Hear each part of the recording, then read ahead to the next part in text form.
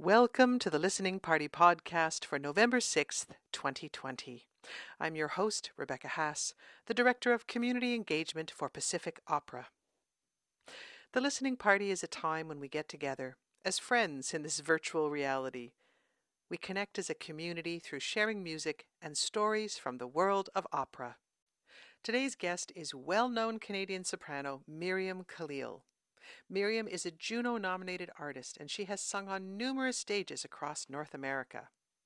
She is also the Associate Artistic Director of Against the Grain Theatre in Toronto. She was last seen in Victoria at the Bauman Centre in a performance that I will never forget, of Aire by Osvaldo Golijov. And just this past month, she created and shared a personal project for Pacific Opera. It's entitled Songs My Parents Taught Me. It's a musical video documentary. I don't have a shorter way to say it yet. Miriam not only sings in this, but she created it from start to finish. Miriam is an artist that I have admired for many years, and I have met her professionally on several occasions. I was very delighted when she got in touch with me about an idea she had. She called me this summer. She was considering creating a program, and it would exclusively feature music sung in Arabic. But she wasn't sure. This was the music of her childhood and her family, but as a professional singer in opera, this music was relegated to the land of encore. It was not the main course she offered. It was more of an after-dinner mint musically. It felt risky and vulnerable to her. I, in fact, couldn't remember ever having heard a classical singer perform a program in Arabic, but I also knew this was a program I wanted to hear. We talked at length, and I encouraged her to create what she felt compelled to create, and she did. I hope you will take the time to watch the video if you haven't already. It's moving and beautiful, and you can find it on our website, pacificopera.ca, on the page for all to hear. Through archival footage and contemporary film, Miriam shares songs and stories about growing up as an immigrant in Canada. I was so inspired by her vision when we talked that I asked if she would consider mentoring 4 other artists to create something in the same model. I asked if she would share her insights about story and image and the digital medium, and I was lucky. She said yes. So this past month, Miriam was the lead mentor for 4 Canadian singers who are members of Pacific Opera's very first Civic Engagement Quartet. These singers are from across Canada and received mentoring in the virtual world from Miriam and several other mentors with expertise in acting for film and devised theatre. These singers were invited to follow her lead and think about what story they would like to tell musically. They could choose anything, but it had to be personal, authentic, and important to them, a story they felt compelled to share. What has emerged are 4 diverse and compelling creative projects. They're all unique. In each case, Miriam encouraged the singer to trust their own instincts and to share what mattered to them with their voices and images. As you can tell, Miriam is a very interesting artist, and so I invited her to chat with me on this podcast about how she got into singing, how did she reconcile her cultural background musically, and what are her hopes for the future of opera. Before we get into Miriam's artistry and her views about the future of opera, I wanted to start with her origin story.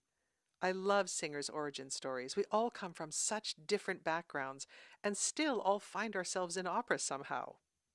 This is Miriam's story. So I feel like I've always sung, but I have very specific memories of when I started singing. And I was probably about 3 years old, and I would annoy the whole family by waking up really early in the morning and just circling the dining room table and singing, children's songs over and over again.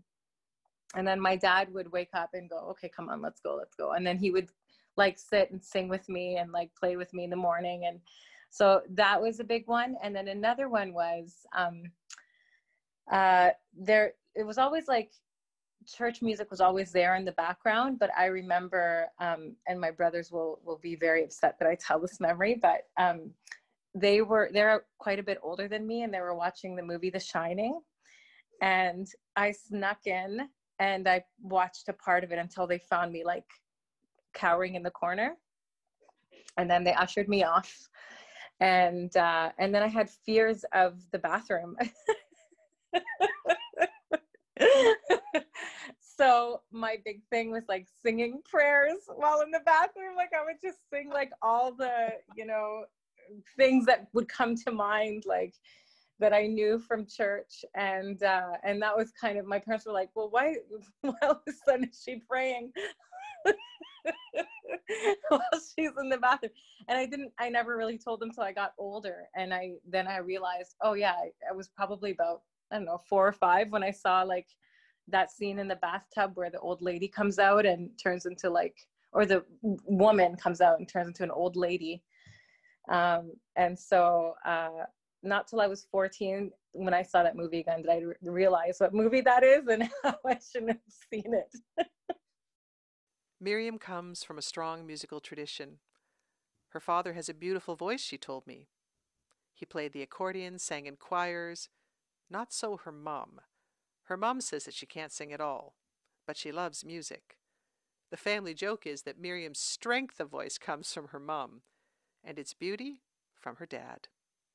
I asked Miriam, what kind of music did she listen to growing up?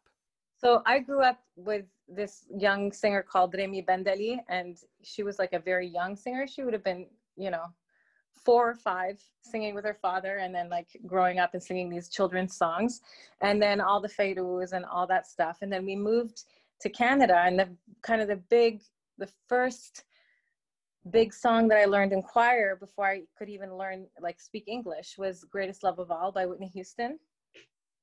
And I came home and I remember my mom was napping and I was like, I have to sing you this song. And I was like weeping while I sang it to her because I loved it so much. I loved music and it sort of just poured out of me, and it was something that came naturally, and it was something that when I did it, I was seen. And when I first moved to Canada, it was like, someone takes away your voice. All of a sudden, I couldn't speak. I was in a French immersion school where we were learning French in class, and then outside, they were speaking in English. So it was like this, and I didn't speak either language.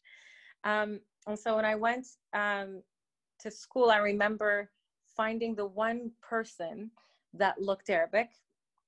Her name was Zaina, and I said, your name is Zaina, and I know you speak Arabic. And I said this to her in Arabic, and she's like, I don't speak Arabic. I said, no, I know you're Arabic. I can tell you look like me.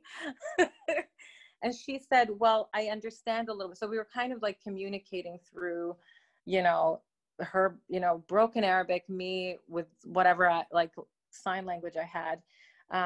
And I had kind of no idea of what was sort of going on. And now what I remember is not speaking the language and then all of a sudden speaking the language. So I don't remember the in between, but it was about a year. And then I joined the choir, and that was the big thing for me, is that I could just finally just make sounds. I would have been, I think, 8, and no one knew I had a voice yet. And I remember they had like this lip syncing competition, and I didn't understand what that was. And everyone was doing it. And so I brought in like a random tape from my brother and I put it in and I pretended to lip sync, but I didn't know the song. And I remember being just humiliated. And I just said to the teacher, can I sing to you after class? And what did I sing? I sang Greatest Love of All, like my favorite song that at that age. And she was like, this girl has a voice. And they let me, instead of doing a lip sync, they let me actually sing a solo. And that became kind of my way of being seen. Okay, here I am now. Like, I'm not just like in this invisible person that doesn't speak the language. So all of a sudden I've got this voice. You might think that opera singers only love opera, but often because they love music very deeply, they have a pretty varied palette. For Miriam, it was Whitney Houston and heavy metal. Her brothers were into Metallica, Aerosmith, Tea Party, Soundgarden. So while she was listening to Whitney, she was hearing this other music through the walls. She says these were powerful influences on her opera sensibilities, and they gave her something rather unique. Well, I think like a sense of like imagination and show, because I didn't have like opera in my sort of upbringing, obviously, but there was something about like storytelling in those songs that, especially the really good ones, had very strong stories. And I would just, you can kind of like imagine what was sort of going on. And then with the Whitney Houston stuff, it just gave me the courage to just sing, like to just use my voice. So, what was the opera aha moment? She went to U of T to study music therapy and ended up taking opera workshop, a mandatory class. Miriam picks up the story. I was just in the chorus, and we were doing Poulenc's Dialogue des Carmélites, Dialogue of the Carmelites. And I thought, this is amazing. Look at the sound that's coming out of their body. And I just knew that I could make sound. I didn't know how it reached people. And that was it. We did that opera, and every night in the chorus, I would die and I would cry while I was on the floor because that story was so powerful. It was like everything came together when I was in that opera. The music, the story. I've always loved expressing like something. It wasn't always just about making sound, but it was about expressing what I felt and how it came out in the music. And it, you know, with music therapy, I was even more kind of attuned to that. Like I kind of recognized it as something that was really important, and that all came together in one thing. And that was it. I was changed. Miriam didn't see a whole opera until she was in university. She was actually in an opera before she saw an opera. What was her first opera? It actually was La Bohème, a pretty good starter. I asked her if she'd seen anything like that when she was growing up. The plays and that I've, you know, I've not seen very many, but I remember my mom saying, well, I would bring your brothers all the time to go see Fayrouz, and you know, and she would sing and act, and we have tapes of the, you know, I love it, tapes of these plays where we just sit and listen, and you could hear, you know, the singing and the story, and I would, you know, be really, really engaged in it. I do think that it is in every single culture. It's just we view it differently because it's not something that we grew up with, like the Europeans grew up with opera. So we grew up with musical theater, and you can say that that's a kind of a big thing where we're from. For anyone who goes into music seriously, to really study it, they will have many teachers along the way. And in Miriam's journey, there was an amazing teacher when she was in high school. This teacher was pretty smart. She made a deal with Miriam. For every pop song she learned, she had to learn one art song. They made a trade. Over time, Miriam began to prefer the art song. That teacher also would accompany her on guitar so she could sing Arabic songs in the studio recitals as well as her classical songs. Once she went to university, Miriam had an experience that would later shape her own view on teaching. Miriam is what's known in the business as a natural singer. That's someone who can hear a voice and imitate it, but have no idea probably how they did it. Now, being a natural singer will take you a long way. You're a very quick learner. But as you go along and music becomes more complicated, the technique part of training becomes important. It also meant that when teachers met her in university, they thought she was more advanced in her training than she was, and that created some challenges. I got in a lot of trouble vocally, I think, and the solution was, well, maybe it's the pop that you were singing, and maybe it's that. And I, at that point, I had stopped singing pop, like I wasn't belting anymore. But you know, maybe it's the Arabic that you speak at home. Maybe it's too far back, and maybe that's why you're. But really, it was just me trying to make figure out what to sound like. And I think that's kind of a big danger, because when people say something to young artists, I think young artists take it, internalize it, and then interpret it in a way that can be harmful. So I think it's really important, you know, when people are explaining something, to say, well, something's not right, but let's explore these things instead of trying to put a label on it. So I took that as, okay, I have to stop singing in Arabic because it's, you know, for some reason it's hindering me now when it never has before. I eventually wanted to just give something back because I had a lot of, you know, Arabs and Lebanese people and, you know, people just from that I knew from Ottawa that would come to these concerts, and they would sit through German, you know, lieder and French art song. And they always loved the Spanish because I think it was the closest to Arabic. And that was for me a big thing. I just decided, okay, I have to start figuring out a way to do Arabic. So I would do it in encores. And then I was like, well, that wasn't so bad. I it didn't like affect my technique, you know. And then eventually I would start putting it in. I started putting it in little doses. And I realized if I just sang it how I sing and didn't, you know, decide that I had to all of a sudden sound like an Arabic singer, it was fine. So it was always like you said, these two worlds that I was walking like these two worlds until I realized that I am just this, it's okay to be all of those things and none of those things, if that makes sense. And that's just who I am. I've always been that. I moved here at a young enough age that I can still be both and neither. So, and I kind of like that. I kind of like that I can still be an Arabic speaking Canadian and falter in my Arabic, and I'll speak Arabic in ways, and I'll like insert English sentences sometimes if I can't find the word, and it's frustrating, but that's who I am, and I can keep improving on it. But yeah, it's acceptance. I actually have one Chinese student, and when she came, she came to Canada and like started studying with me within months, and so we would communicate literally through Google Translate. and I remember when she started, I was like, "Oh, you're pulling everything back. Like, I don't understand why." And she would sing, you know, like "Cuando me envo," but it would be a bit, and I would say, what if, and then all of a sudden I just said, can you play me, because she's this really amazing composer and she writes her own songs. Can you play me some of your songs?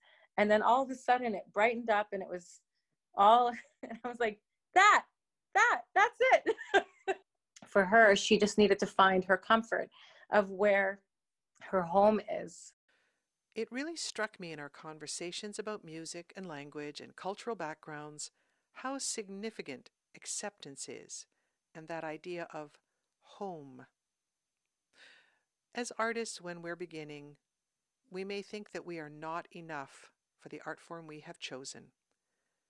We think we're learning something that means we have to change who we are, or we're layering something on top so we can be accepted. But the lesson is so clear in Miriam's stories.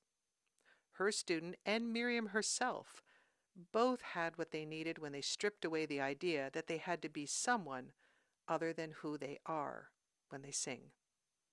The voice they needed was there all the time. Hearing these stories from Miriam, I began to wonder what her thoughts are about diversifying the stage and the audience. How do we make opera make sense to people from other cultures? Should we even be trying to do that?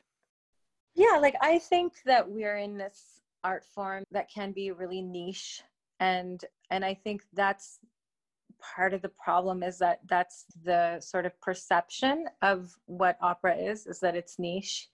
But I actually think that it is very universal. It's really just a story with the most incredible music that drives the emotional sort of storyline, and I think that's something that we take for granted because we're in it. But when you're explaining it to someone of another, let's say culture, I'll talk about my parents, for example, because they were never really into opera. Obviously, that's not something that they listen to at home. But when I started doing it, they're like, "Oh, this is really good. This is so beautiful." And I remember I said to my mom, like Salome was playing at Opera Lyra, and I said, "Do you want to come see this opera? It's about Salome." And she said, well, she knew the story. And I'm like, the music's weird. and I don't know if you're going to like it. She's like, okay, totally, I'll go. She was, you know, and I think it's because she loves music. She was so immersed in it. Afterwards, she was like, that was amazing. Like she was going on and on and on about how amazing it was, how beautiful the music was. And I think like I found Strauss kind of difficult to listen to when I first started. Now it's the most beautiful thing. But when I first started, it wasn't, you know, it's not that it's atonal, but there's chords that are hard to understand. And how do you bring other cultures in? I think there's ways to do it. I think it's not just inviting them. It's not just engaging artists, you know, that are, you know, people of color or indigenous or Black. Like, I think it's more than that. I think you have to bring art that they're interested in, bring them to this space or go to their space. And I think because then you're engaging with the community. It's not just about like having, you know, people in the seats. It's about getting to know a community. I saw the Abduction of the Seraglio was playing here at the COC, and the director was Lebanese, and he had inserted a Muslim prayer, and he had made it not like he wasn't the villain. You know what I mean? Like we normally see. It was like this enlightened, beautiful story, and I'm not Muslim, but I connect with that culture so much that hearing that, because and when I lived in Damascus, we heard the call to prayer 5 times a day. I wept, and what I thought was, why aren't there more Arabs here? Because if there was more Arabs here, they would come to opera after this. Like we did a concert. It was called Sultans and Divas at Kerner Hall. And it was this kind of risky thing that the Canadian Arab Institute was putting on. Kerner Hall is this beautiful concert hall in Toronto. It was, I don't know how many, I think it's like 1,500 or something, the capacity. It's a big hall.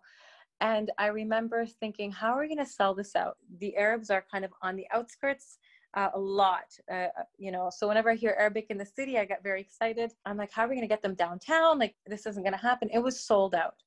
It was sold out because we had bands that were Arab, Sultans of String. Their main person is Lebanese. We had Octo Echo. It's an orchestra. A lot of them are Western, but they play Arabic music. They had Julie Nasrallah and I as the divas, you know, and it was just this night of like Arabic artists doing what they do, because we all did it differently. And at the very end, we did an Ave Maria with a Muslim prayer over top of it. People wept. And then for the encore, we did Bint al-Shalabiya. And this, I've never, you know, I've never sung a song where everybody started singing with me. So I wasn't expecting this to happen. So the whole band, all the bands were singing together. And we do this song, and all of a sudden the whole audience gets up and starts singing. And I'm standing there trying not to cry, because this was like always been one of my favorite songs, but I didn't know everyone else felt the same way. So I think that's what I mean by bringing people to the space and having them do things that they're interested in. You know, we have your video that you so beautifully made, Songs My Parents Taught Me. And we could talk about lots of things about the video. But I think the thing I want to ask you is, what did it feel like to sing in the language of your childhood? What was that like? For me, when I sing in Arabic, I feel like I'm not thinking so much about proper sound as I am about making beautiful sound and coloring the words the way that comes very naturally. I don't have to think, oh, how would I color it? It just kind of happens because I think the meaning of that word, and then the color comes out. I wanted to jump in here and explain color. This is a word that singers use all the time, and I don't know that it makes a lot of sense to an outside person. So here's what we mean. When a singer uses the word color, what we mean is that we're being like actors. We are delivering text with a clear meaning by the tone of the voice.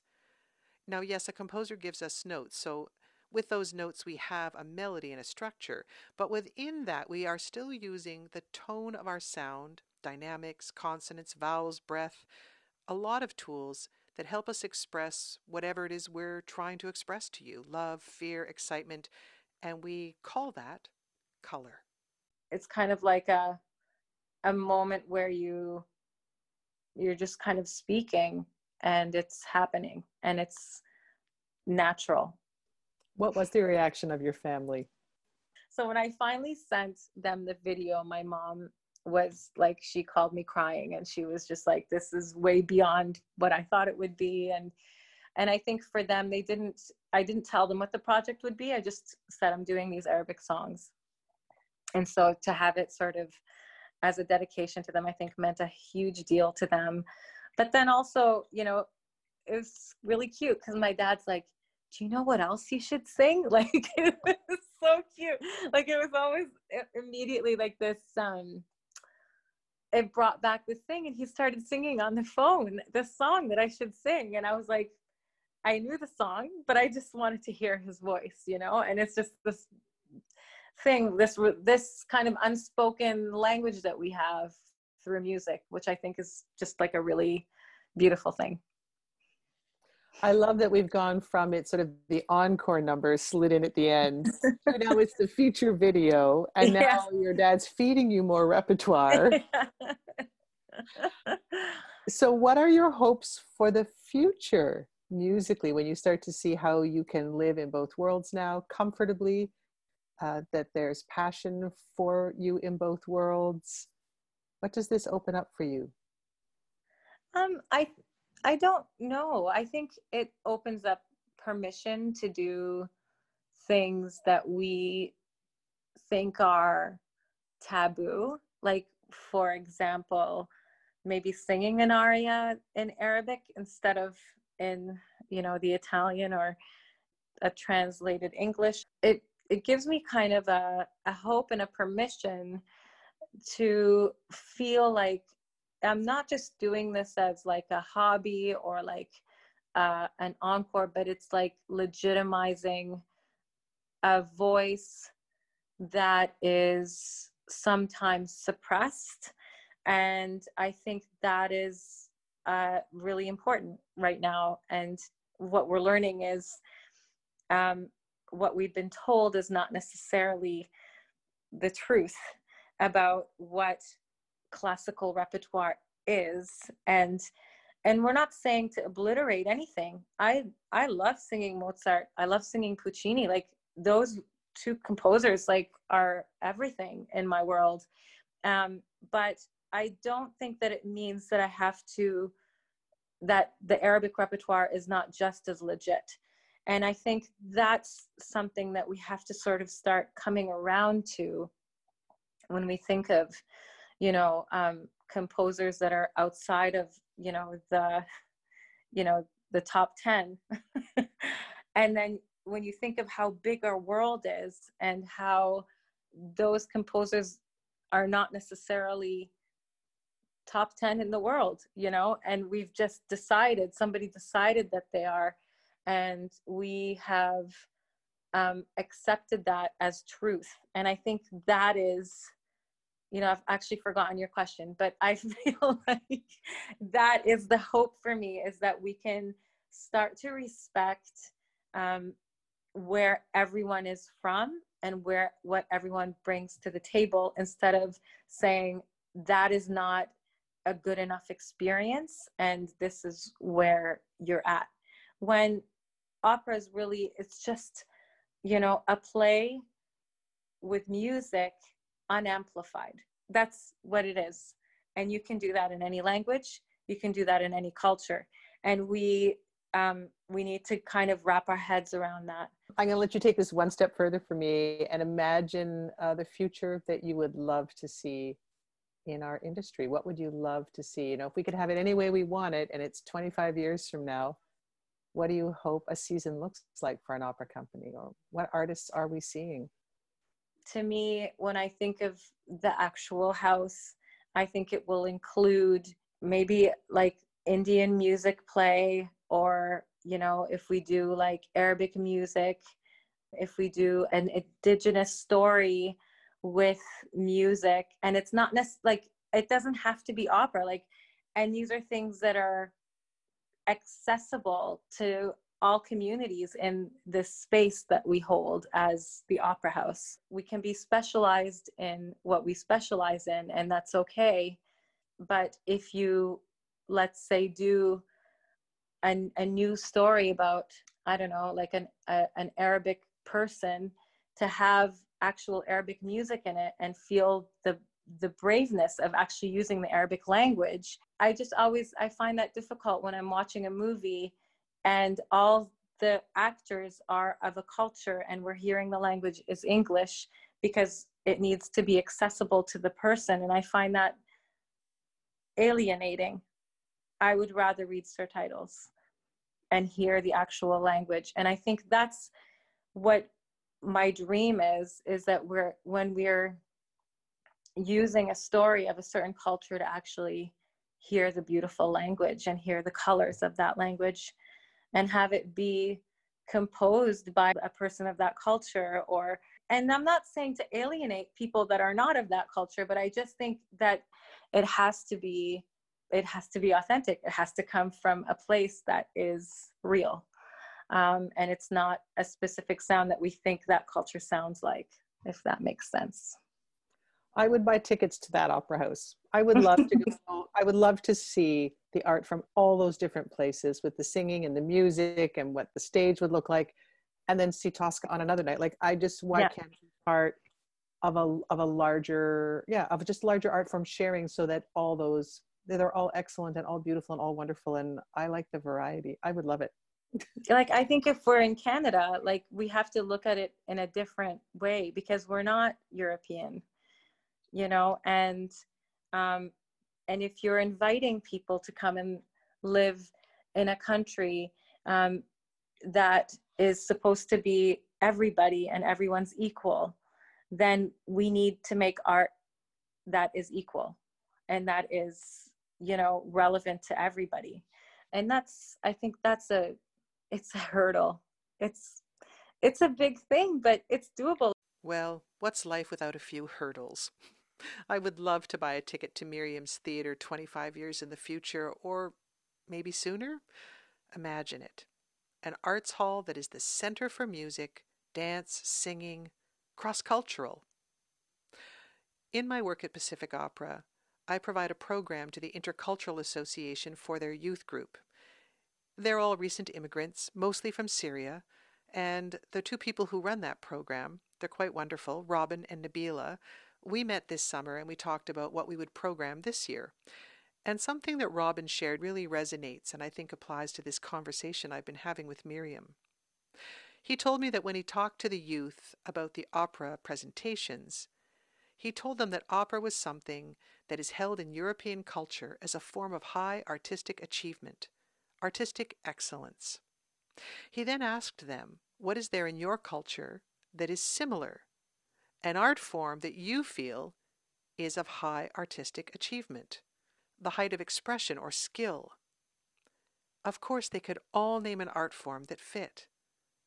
What a great idea.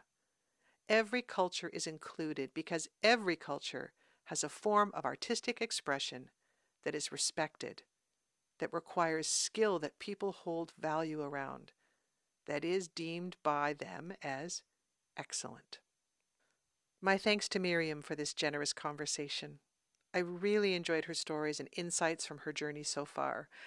Now, she has contributed a rich Spotify playlist from her path. You can find the liner notes on the podcast webpage and the playlist on Spotify. I'm going to warn you, it goes the gamut from Strauss's Salome to Dream On from Aerosmith to the group Octo Echo. And if you haven't seen it yet, do check out her video, Songs My Parents Taught Me. All this and the links you need are at pacificopera.ca. Well, that's all for this episode. Join me in December for stories from artists about favorite seasonal music and holiday concerts from years past. It promises to provide a great playlist.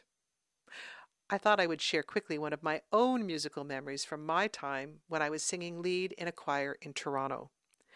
We would always have a 3-service night on December 24th. All choir singers know this drill. And the only thing that was open on Bloor Street, right below the church, on the 24th of December before a midnight service was a little Japanese restaurant. I so well remember that we would bundle up in our coats, dash over, usually our gowns still on, and eat sushi and have a little warm sake. It was grand. I'm Rebecca Haas for Pacific Opera, reminding you to stay safe and healthy. Until the next time, bye for now.